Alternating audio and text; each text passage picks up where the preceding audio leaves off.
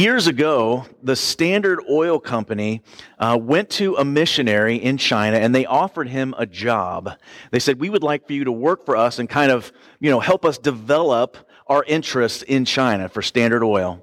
And so they offered him this huge sum of money, and he turned them down. And so they went back, and they were like, "Okay," and they doubled their offer, and they said, "We really want you to work for us and help us out in China." And he turned them down again. And so they said, "Well, what do you want? I mean, we can't pay you anymore. This is a huge sum of money. This is as much as we can give." They said, "Well, what's the deal?" And he says, the money doesn't matter. The job is too small." He was a missionary. His job was to proclaim the gospel. He said, "The money doesn't matter. The job is too small." And the job that Jesus had for the disciples was a huge task to take the message of the gospel into the world. They had an enormous job. They didn't even really know what they were signing up for, but they were about to find out here in chapter 10. In chapter 13, which we'll get to here in just a few weeks, Jesus is talking to them about evangelizing. He's talking to them about telling people about the kingdom of God. And he tells this parable. He said that there was a man who planted his field. It says specifically that he planted the field with good seed. And then as the crops began to come up and as fruit began to be produced, the workers noticed that there were weeds among the wheat. And they went to the master and they're like, "Wait, master, didn't you plant good seed in your field? Like, why are there weeds in it?"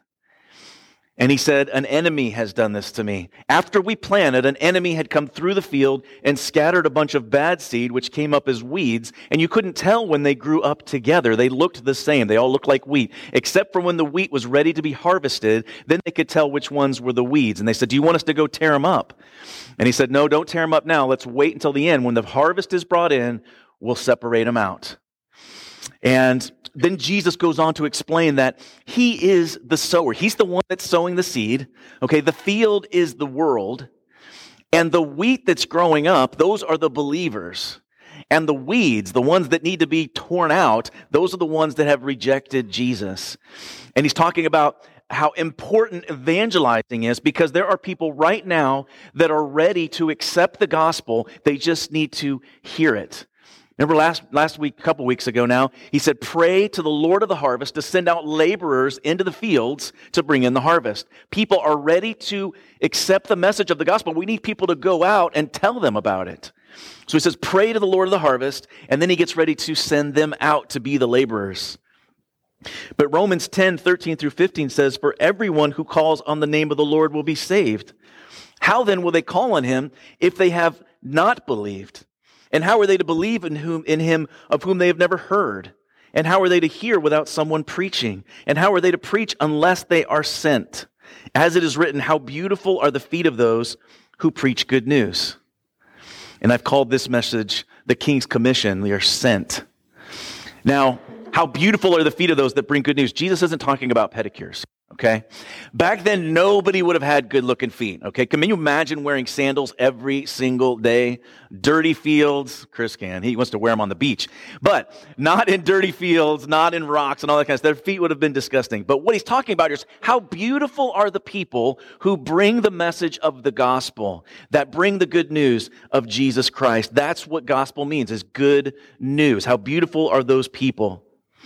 And in chapter 10, that's exactly what Jesus is getting ready to send the disciples out to do. He says, "Pray for laborers," and then he commissions them to go out and be the laborers. And 2 weeks ago, we talked about this odd group of men that Jesus surrounded himself with. These are the men that he was going to use to turn the world upside down. They weren't highly educated. They weren't great public speakers.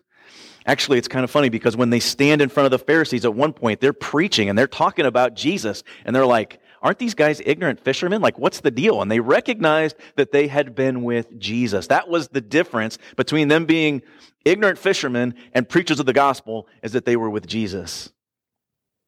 And he commissioned them. And the reason he commissioned them is because they responded to the call. They were available and they responded to his call. And they took the good news all over the world. So our text today is Matthew 10. We're going to do verses 5-15. These 12 that Jesus sent out instructing them, "Go nowhere among the Gentiles and enter no town of the Samaritans, but go rather to the lost sheep of the house of Israel. And proclaim as you go, saying, the kingdom of heaven is at hand. Heal the sick, raise the dead, cleanse lepers, cast out demons. You received without paying, give without pay. Acquire no gold or silver or copper for your belts, no bag for your journey or 2 tunics or sandals or staff, for the laborer deserves his food. And whatever town or village you enter, find out who is worthy in it, and stay there until you depart. And as you enter the house, greet it. And if the house is worthy, let your peace come upon it. But if it is not worthy, let your peace return to you.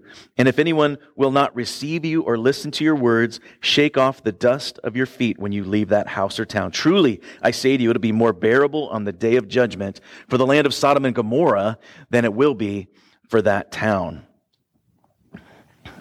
Pretty strong words. At Bethany Fellowship, here at our church, we have 4 non-negotiable pillars. These are the main focuses of our church and what we're about. And the first is the teaching of the Bible. We will always go verse by verse through the scriptures to get the full counsel of God. That way we can't skip over any of the parts of the Bible that we don't like, any of the parts of the Bible that might be difficult. So we go verse by verse through that. We're going to stay in the Word of God. Everything we do, everything we say will be filtered through the Word of God. The second is worship. Worship will always be a priority. We sing 4 songs, right, before service, and then we sing one afterwards. When I was growing up, we would sing for 45 minutes straight, man. I mean, we would just get after it worshiping God. And there'll be times when we get into a building where we'll just get together and we'll worship. And there might be Sundays where we sing 6 or 7 songs. I don't know. But worship will always be a priority because it's a one-way expression from us to the Lord, thanking Him for who He is and what He's done for us. And worshiping the Lord is way more important than listening to me talk for 45 minutes, okay? So, nobody said amen. Okay, so worshiping is a huge priority. The third is serving. Right now we have some kind of service project that we do every other month. And as we get into the new space, as we renovate, and as we finish out that fellowship hall, it's going to open up all kinds of serving opportunities. It will only expand as we have that space. We'll be able to, rent that out, or not rent it out. We'll be able to loan that out to the community to be able to use. We'll be able to put a kitchen downstairs, and we'll be able to cook, meals for people. We'll be able to minister all over the place. And I'm very excited about the ministry opportunities and the serving capabilities that we're going to have once we get in there. The fourth pillar that we have that will always be a focus is missions. And we've been able to support missions ever since we started. We've been giving 2 missions, and I haven't done the final numbers for this year, but we will probably be in between $14,000 to $15,000 that we have given to missions this year, just out of our little body, which is huge. And we have a team that's going down to Guatemala in June, which is awesome. And every time we have one of our missionaries in town, we will invite them to come in and speak and tell us what's going on in their ministry and what God's doing through them. And missions is a focus because that is the last thing that Jesus told us to do. That's the last thing that He told His disciples to do. Now imagine if you had a loved one and they were going away indefinitely. They said, "I'm going away. Here's a list of some things that I want you to take care of while I'm gone." I think you would pay attention to that, right? You would want to remember that. I would get a Post-it note. I am the Post-it note guy, okay? I will not remember if I don't put it on a Post-it note. And so you would want to remember those things. And this is the last thing that Jesus told His disciples. And it's in Matthew 28. I'm just going to read it out of here. Matthew 28, starting at verse 16, at the end of the book. We'll get to in just a few months, right?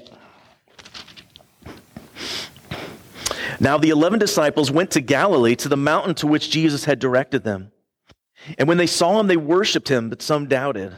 And Jesus came and He said to them, "All authority in heaven and on earth has been given to me. Go therefore and make disciples of all nations, baptizing them in the name of the Father and of the Son and of the Holy Spirit, teaching them to observe all that I have commanded you. And behold, I am with you always to the end of the age." Those were Jesus' last words to His disciples. I want you to go out. In Acts, we read that He said, "You will be my witnesses in Jerusalem," right? In Samaria, in Judea, and to the ends of the earth. You're going to start here, and then you're going to go throughout the whole world. But that's not the way it started in the beginnings. In the beginning, He was just sending them to their backyard, so to speak. I'm sending you to your neighborhoods. I'm sending you to your hometowns. I'm sending you to your own country.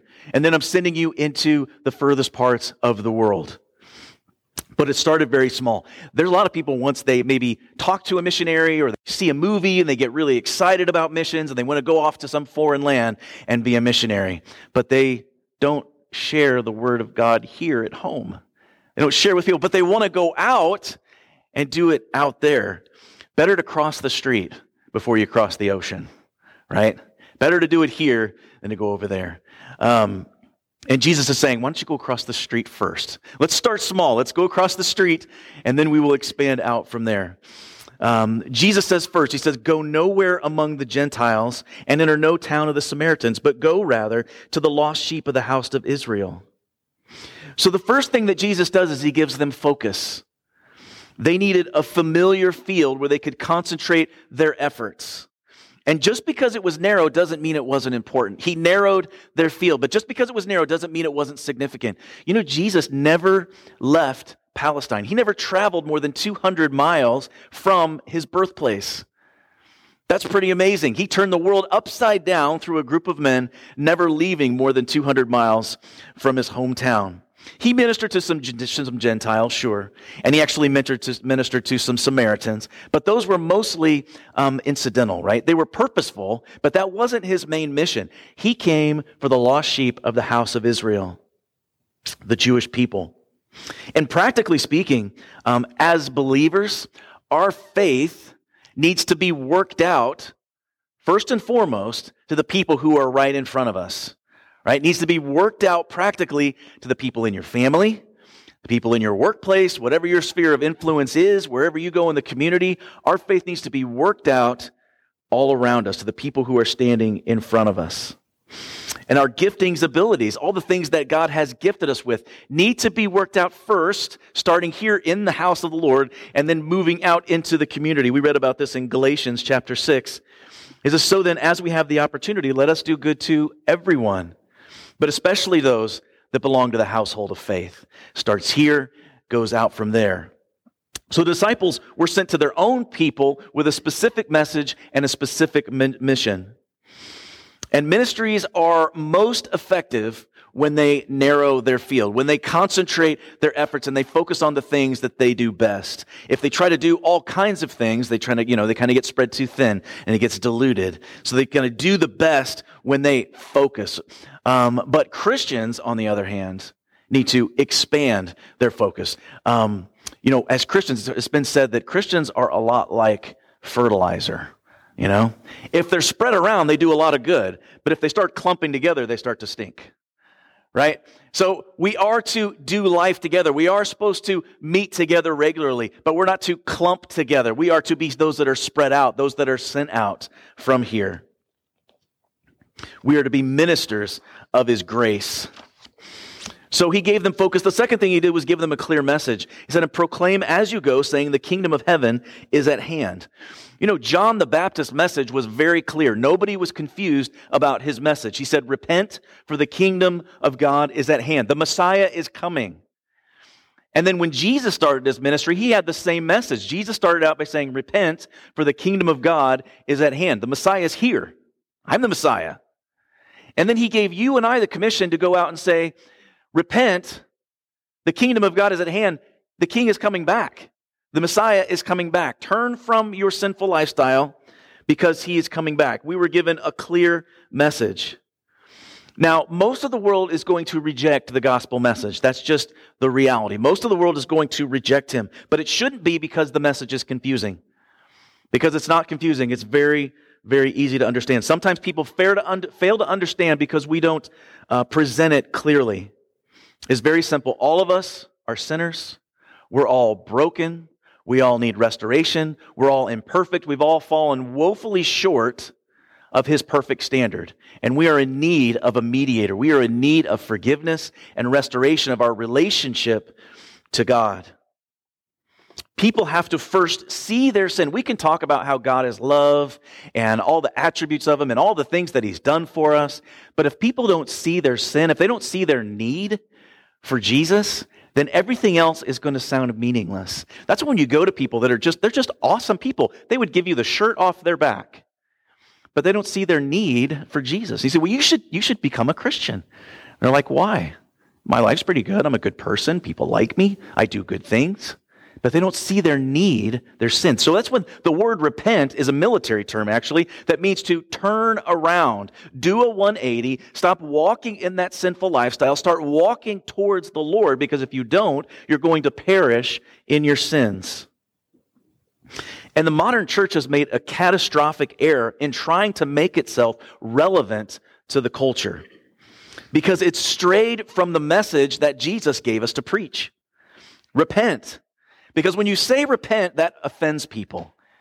And so we have changed the message. We stopped doing that. We started saying things like, God accepts you just like you are. That's a lie. God doesn't accept you just as you are. He loves you just as you are, but He can't accept you just as you are because you are a sinner. We are broken. We are sinful. We are cut off from Him. Without Jesus, we are living in rebellion to Him, and we deserve His wrath. So He cannot accept us as we are. He loves us as we are, and He wants to bring us out of that because of His love. And so seeker-sensitive churches have become very popular. They still are. Heavy on the grace, heavy talking about grace, very light on the consequences or sin, if it's talked about at all. And if the message deviates from the gospel at all, people are unclear as to what the central message is. And so it devolves into secondary issues, things that, we talk about with society. We talk about social issues, cultural or economic causes. We talk about all these types of things that get way off topic of the gospel. And then the world is confused as to what the clear message of the gospel is. Listen, Satan will do anything to keep the message of the gospel from being preached, or at least he wants it to be misunderstood. Now, I'm not saying that those things are bad. We should talk about social justice. We should talk about cultural issues. We should talk about economic causes and all of these things. And, being agents of mercy and compassion. We're going to talk about that in just a second. But the clear message of the gospel, repent, for the kingdom of God is at hand. Our time is short. You need to get right with God. That is the main message that we have been given to tell the world. Anything other than that muddles the message and just dilutes the power of the gospel when we stray from it. The gospel only transforms society as it transforms people. If people aren't transformed, culture is not going to be transformed. And we see the results of that in our society today from the church straying off of the message. And we now live in an age of apostasy, right? We see people in record numbers denouncing their faith, walking away from the church, saying they no longer believe in that. The numbers of people that say they believe in God is at an all-time low right now in our country. So the message needs to be clear. Yes, it's going to need explanation, but it should never be complicated. Repent, for the kingdom of God is at hand. The message is about the king and living in his kingdom. Once we accept Jesus Christ as Savior, at our conversion, we become citizens of the kingdom. We live in His dominion. We live in His lordship. Okay, a lordship where He rules by divine will. And we live in His dominion until He calls us home. He says, go to the lost sheep of Israel, proclaim the kingdom. And then next, Jesus reveals the nature of His kingdom. He says, heal the sick, raise the dead, cleanse the lepers, and cast out demons. Healing. Bring healing, bring new life, bring cleansing, bring freedom from bondage in sin. Jesus is compassionate and He is merciful. He's compassionate and merciful. Those are two Christ-like qualities that we should always be asking ourselves. Am I compassionate? Am I merciful? Okay, are we compassionate to those who are hurting, to those who are suffering? Are we merciful to people when it's in our power to help them out? So Jesus empowers His disciples and then He sends them out to be agents of His compassion and mercy, to dispense compassion and mercy. Years ago, I read a book called The Hole in Our Gospel, and it's a really good book. I highly recommend it. And it's written by the president of World Vision. And he talks about how, the hole in our gospel all too often is meeting the needs of the poor and the needy and the hurting and the suffering. Those are the people that Jesus went to. He went to the sick and the hurting. And he said, if you took a Bible and you cut out, and some people have done this, where they cut out every verse or instance where it talked about compassion or giving to the needy or the hurting, you would have a Bible that is literally in tatters, because so much of the scriptures talk about being agents of compassion and mercy in his name. In Ezekiel 18, we're told that a righteous man is one who does not oppose anyone, but restores the debtor his pledge, commits no robbery, gives his bread to the hungry and covers the naked with a garment, does not lend at interest or take any profit, withholds his hand from injustice, executes true justice between man and man, walks in my statutes, keeps my rules by acting faithfully. He is righteous. He shall surely live, declares the Lord. I read an article from May of last year, and it was listing out the percentage of people's income that they give to charity, and it was breaking it out by income chunks, right? And the results may or may not be startling, but they are this, that the more money people make, the less giving they become as a percentage of their income given to charity. Those that made $15,000 or less gave about 13% of their income to charity. But as you started to go up the ladder, the percentages started to decrease. And once you got over $100,000 a year, households that made over $100,000 a year were all the way down to 3%. 3% of their giving to charitable causes. And it just gets even smaller from there. So while the chunks might be bigger, right, the percentages are awfully small. It was talking about generosity, and we're the most generous country on the face of the earth, right? We're the most generous country in the world, but the world has very little use for the afflicted and the hurting. And what concern we see in society is really just residual fruit of Christian influence in our country. But in that culture, in the Jewish culture, what they were taking care of the needy and the hurting, they actually called that practicing righteousness. That was their way to practice righteousness, was to care for the hurting and the needy. Jesus told his disciples, he said, the poor you're always going to have with you. You will have countless opportunities to practice righteousness by giving to them. Compassion should always be a mark of a true follower of Jesus. So aside from giving, how do we walk this out practically? Well, what changed for the disciples and the people that they ministered to was when Jesus was brought into the conversation. When Jesus was brought into that situation, that's what changed things. And we bring Jesus into these situations when we pray. When we pray. I'm going to preach to myself right now. Prayer is not an easy thing to do. It is very difficult for us. Prayer heals broken lives. It brings his presence into people's lives, can cleanse them from wickedness and evil and sinfulness. Prayer unleashes power in the spiritual realm. That's why the enemy doesn't want you praying. The enemy knows what prayer accomplishes. And see, he will do anything to try to distract us from or keep us from praying. And so we need to pray correctly. A lot of times we get upset because we're like, well, I pray and nothing happens, right? Well, Jesus said when we pray according to his will. Okay, are we praying for his will to be done, or are we praying for our will to be done? That's a really big difference. And when we pray for his will to be done, we can be at peace with whatever the results are because he's the one who's in control. God, change me, change my heart. This is what I want to see happen, but ultimately I want to be submissive to your will. So God, we pray for your will to be done in this situation, but here's my desire, Lord, and I want it to line up with what you want. And if you don't know what to pray, I would encourage you. Alicia and I were listening to a podcast yesterday when we were driving. Just pray the Lord's Prayer. It's very simple. Twice in Scripture we see Jesus teaches his disciples. They say, teach us to pray. He gives them the Lord's Prayer. Is that a pattern? Is that a formula? No. We can use it as a guideline, as an outline of how to pray further, but I would encourage you, that's a really good place to start, is pray the Lord's Prayer. James 5:16 says, the fervent prayer of a righteous man accomplishes much. That's how we bring Jesus into the situation. Next, Jesus says, you received without paying, give without pay. Acquire no gold or silver or copper for your belts, no bag for your journey, or 2 tunics or sandals or staff, for the laborer deserves his food.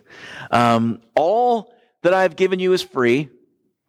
It was required faith. You needed faith to receive it, but there was no entrance fee, right? There was no cover charge for the gospel. Everything you received from me was free. Now you go out and give it for free.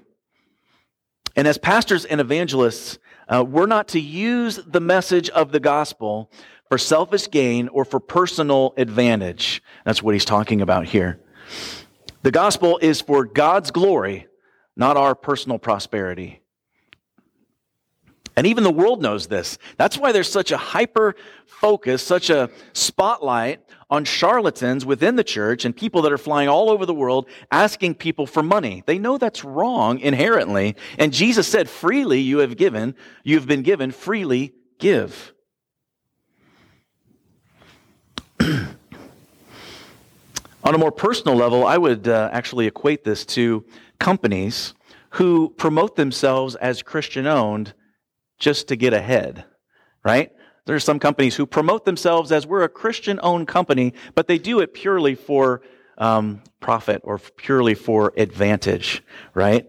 And I think we've all either heard stories or had experiences with companies who said they were Christian-owned companies that did not go very well. I've heard those stories. It would actually be better for them, right, just to be honest, do high-quality work, to be above reproach, to do it with integrity, and they surpass expectations. And then when those people found out that you're Christian, then they would be more open to hearing the message of the gospel because you're different, because the way you run your company is different, because you were a faithful witness doing the work as unto the Lord, not just in the name of the Lord, but doing it as unto the Lord. The apostles could have made themselves really wealthy if they decided to charge people for what they were doing. Can you imagine how much people would have sacrificed to have gotten one of the miracles that they were performing? They could have made themselves very wealthy. And in the book of Acts, we see a guy who had that very thought. There was a guy named Simon the sorcerer, and he was a magician, and he was impressing people with all kinds of signs and wonders. The people actually said, this man, Simon, has the power of the gods because of all the things that he was doing, but he was simply inspired by demonic activity.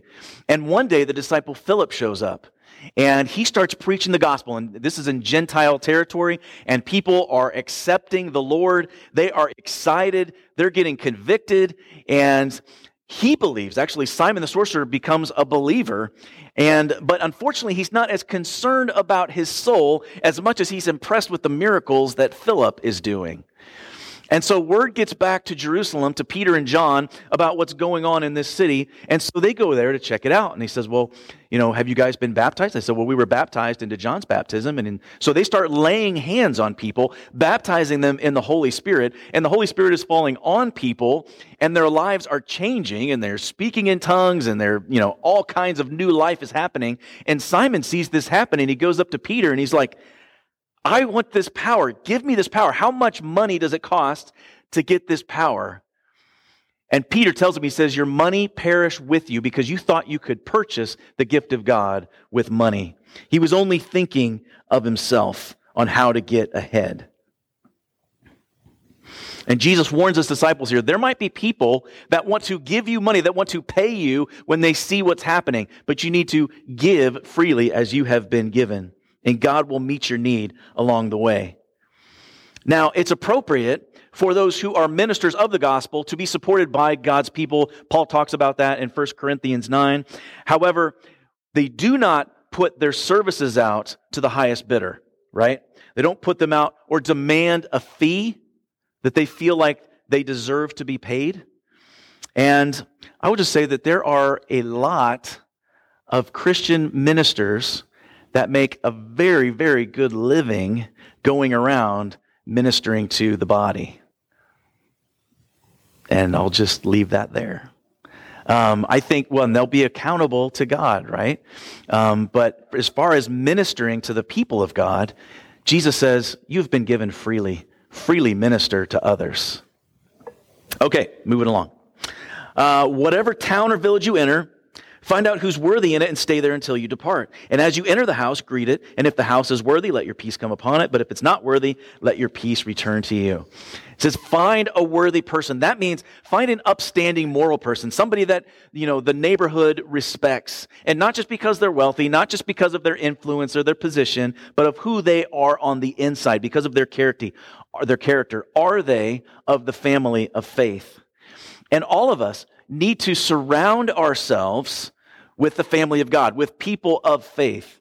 And I'm not talking about isolation, okay? I'm not talking about isolation, but I am talking about insulation, all right? We do need to be surrounded by our brothers and sisters. We are to minister to the ungodly. We're supposed to do that. Absolutely. That's the whole point of this message. We're supposed to minister to the ungodly. But if your association becomes ungodly, then that's going to be very harmful to you spiritually, and it could hamper the ministry that you're trying to do. We minister to the ungodly, but our associations should still be godly. People will say from time to time, like, Nathan, Jesus hung out with sinners. He hung out with the bad people. There's nothing wrong with me hanging out with these people.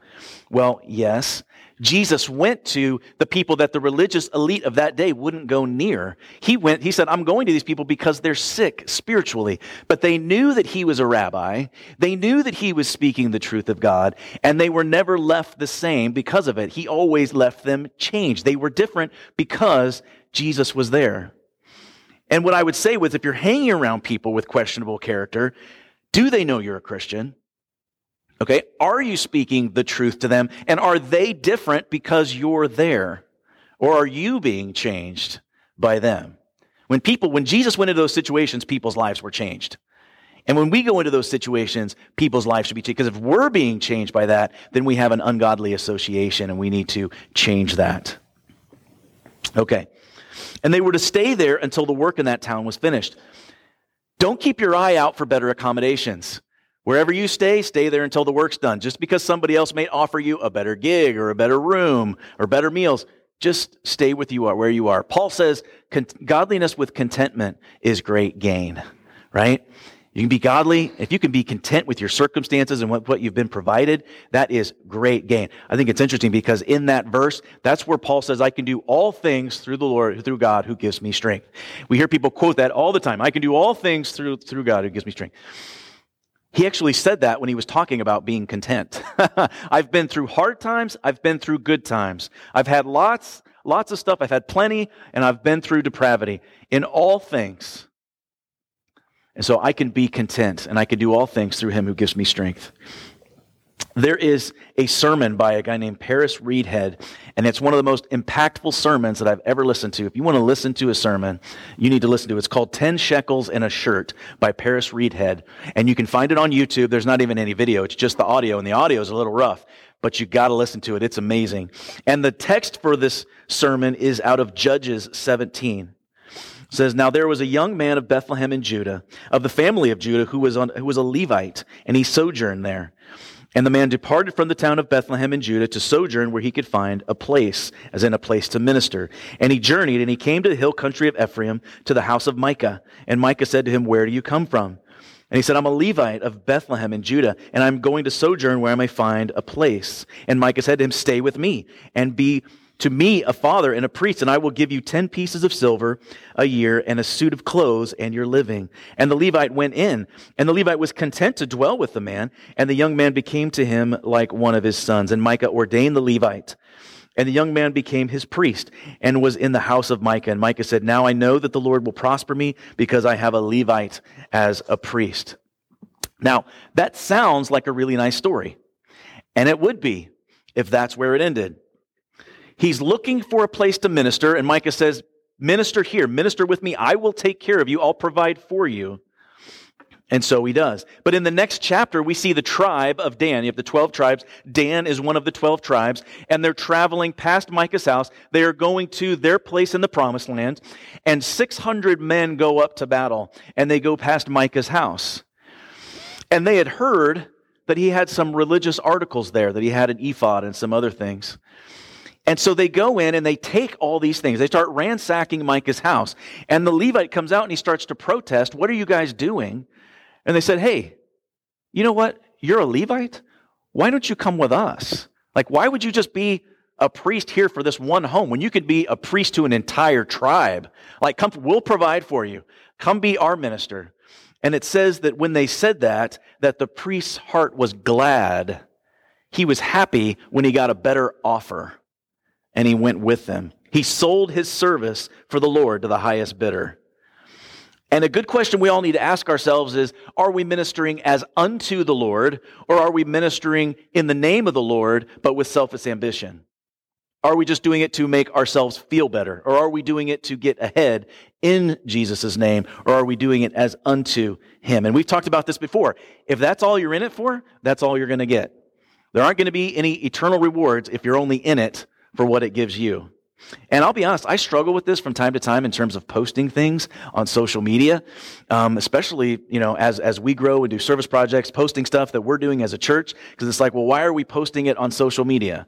Are we trying to promote the church? Are we trying to, pat ourselves on the back? Are we doing it, so that other people see the good things that we're doing? And I'm not saying those things are bad. I'm just saying that when we serve, we need to check our hearts, our motivation for why we're serving. Okay?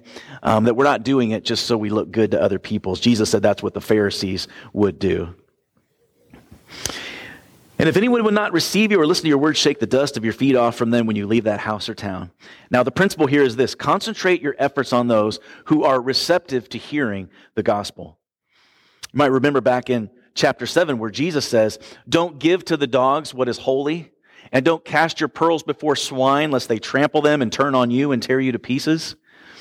Sounds kind of strange, but the point is this: you wouldn't go to the Golden Ox and chop up steak to feed to Fido, right? No way. That's like a $60 steak.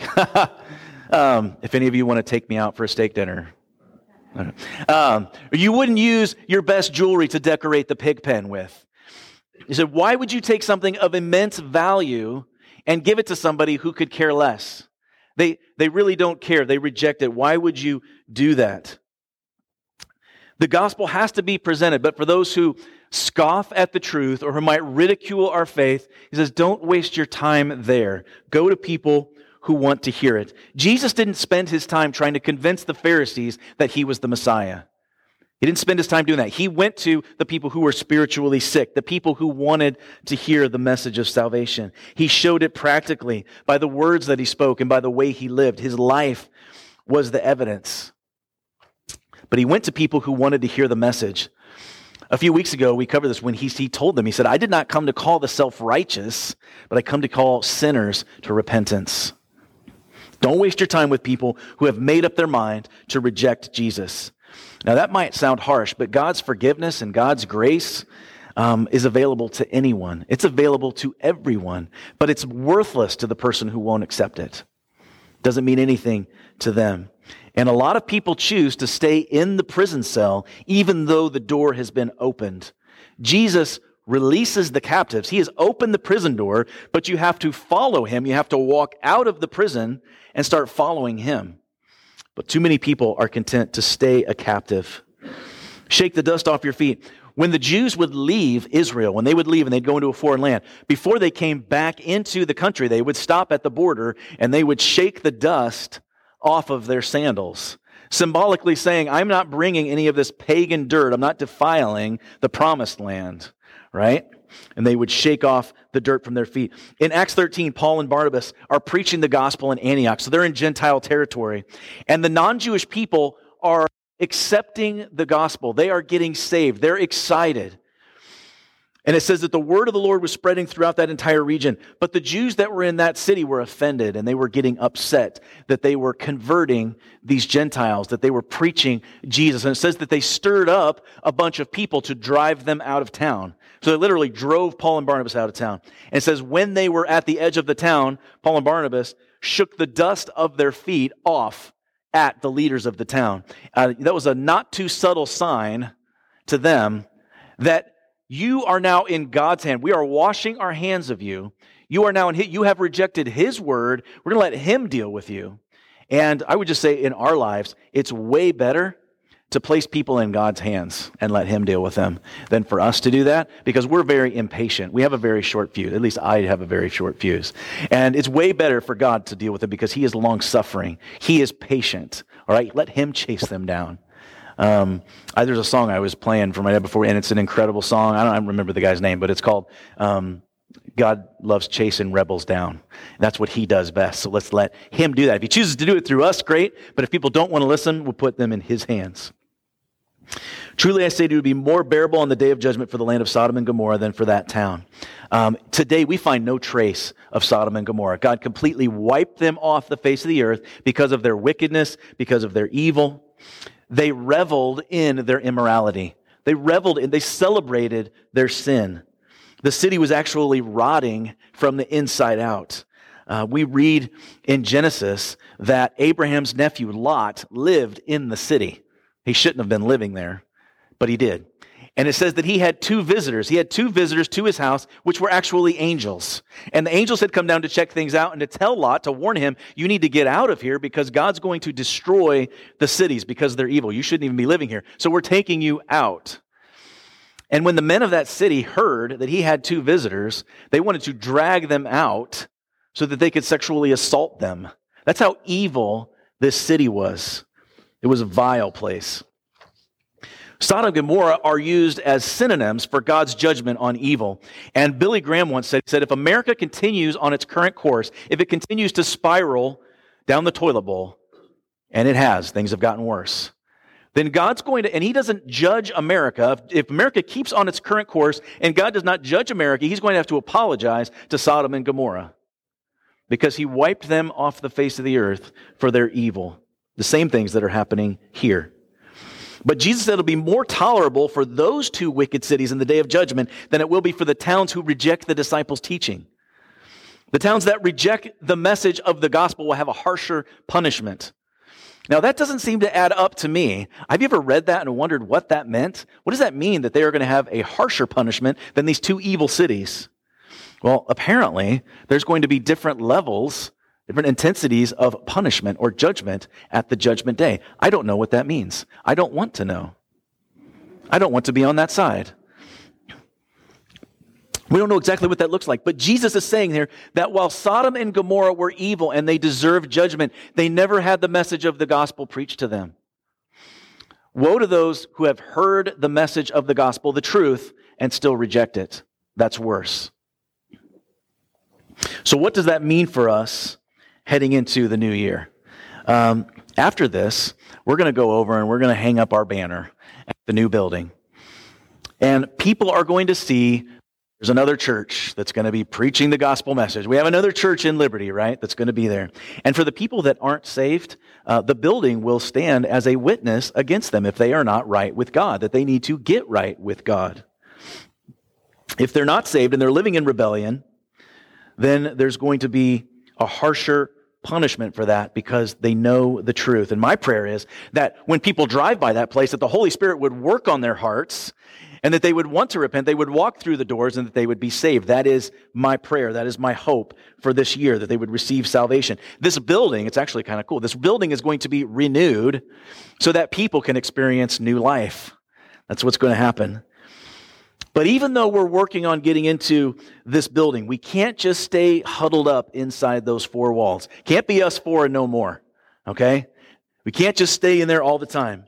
The church is a base of operations, okay? We're to be sent out from there. As wonderful it is to meet every single week and to be in small groups and to gather together, the church is a base, it's a hospital and a base of operations from which we're sent out. You don't want to stay at the hospital. Right? You get in the hospital, you want out. Hopefully you don't want out of church as soon as possible. But this is a place where the sick get healed, right? Where the broken get restored. And then we go out to be ministers of His grace. And as we experience growth, yes, we want to see people come in. Yes, we want to see an influx of people and people get saved. But our real desire should be for the gospel message to go forth, for it to go out into the communities. And we're the ones that need to take that message. It happens when we personally share Jesus with people, when we invite people to church, or when we have conversations about Him. It happens when we support the missionaries that go out and do the work of the Lord. And it happens through the service projects that we do, when we actually, show compassion and mercy tangibly. And as Americans, we tend to spend a lot of times focused on ourselves. We're very self-centered, selfish people. But I would challenge you in 2023 to make this a year where you look outward. Instead of looking inward, we look outward. The disciples loved being with Jesus. That's what changed them.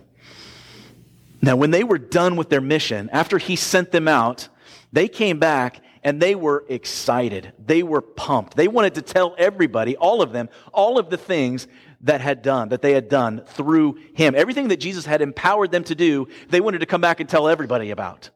And that's the way it should be at church, right? We love Jesus. We're here because we love Jesus. When we go out those doors, we need to be those that are his ambassadors. And then when we come back and we meet together, we can tell each other, these are the things that God's doing in my life, through my life, in the lives of other people, because I prayed this or we did this. That's how it should be here. So I challenge you in 2023 for it to be a year where we look outwards and we be his witnesses. We are his witnesses because we love him, right? The Bible talks a lot about love. Love should change a person. It does change a person, right? His love should change us. When Hudson Taylor was a director of the China Inland Missions, he often interviewed candidates who said they wanted to be missionaries.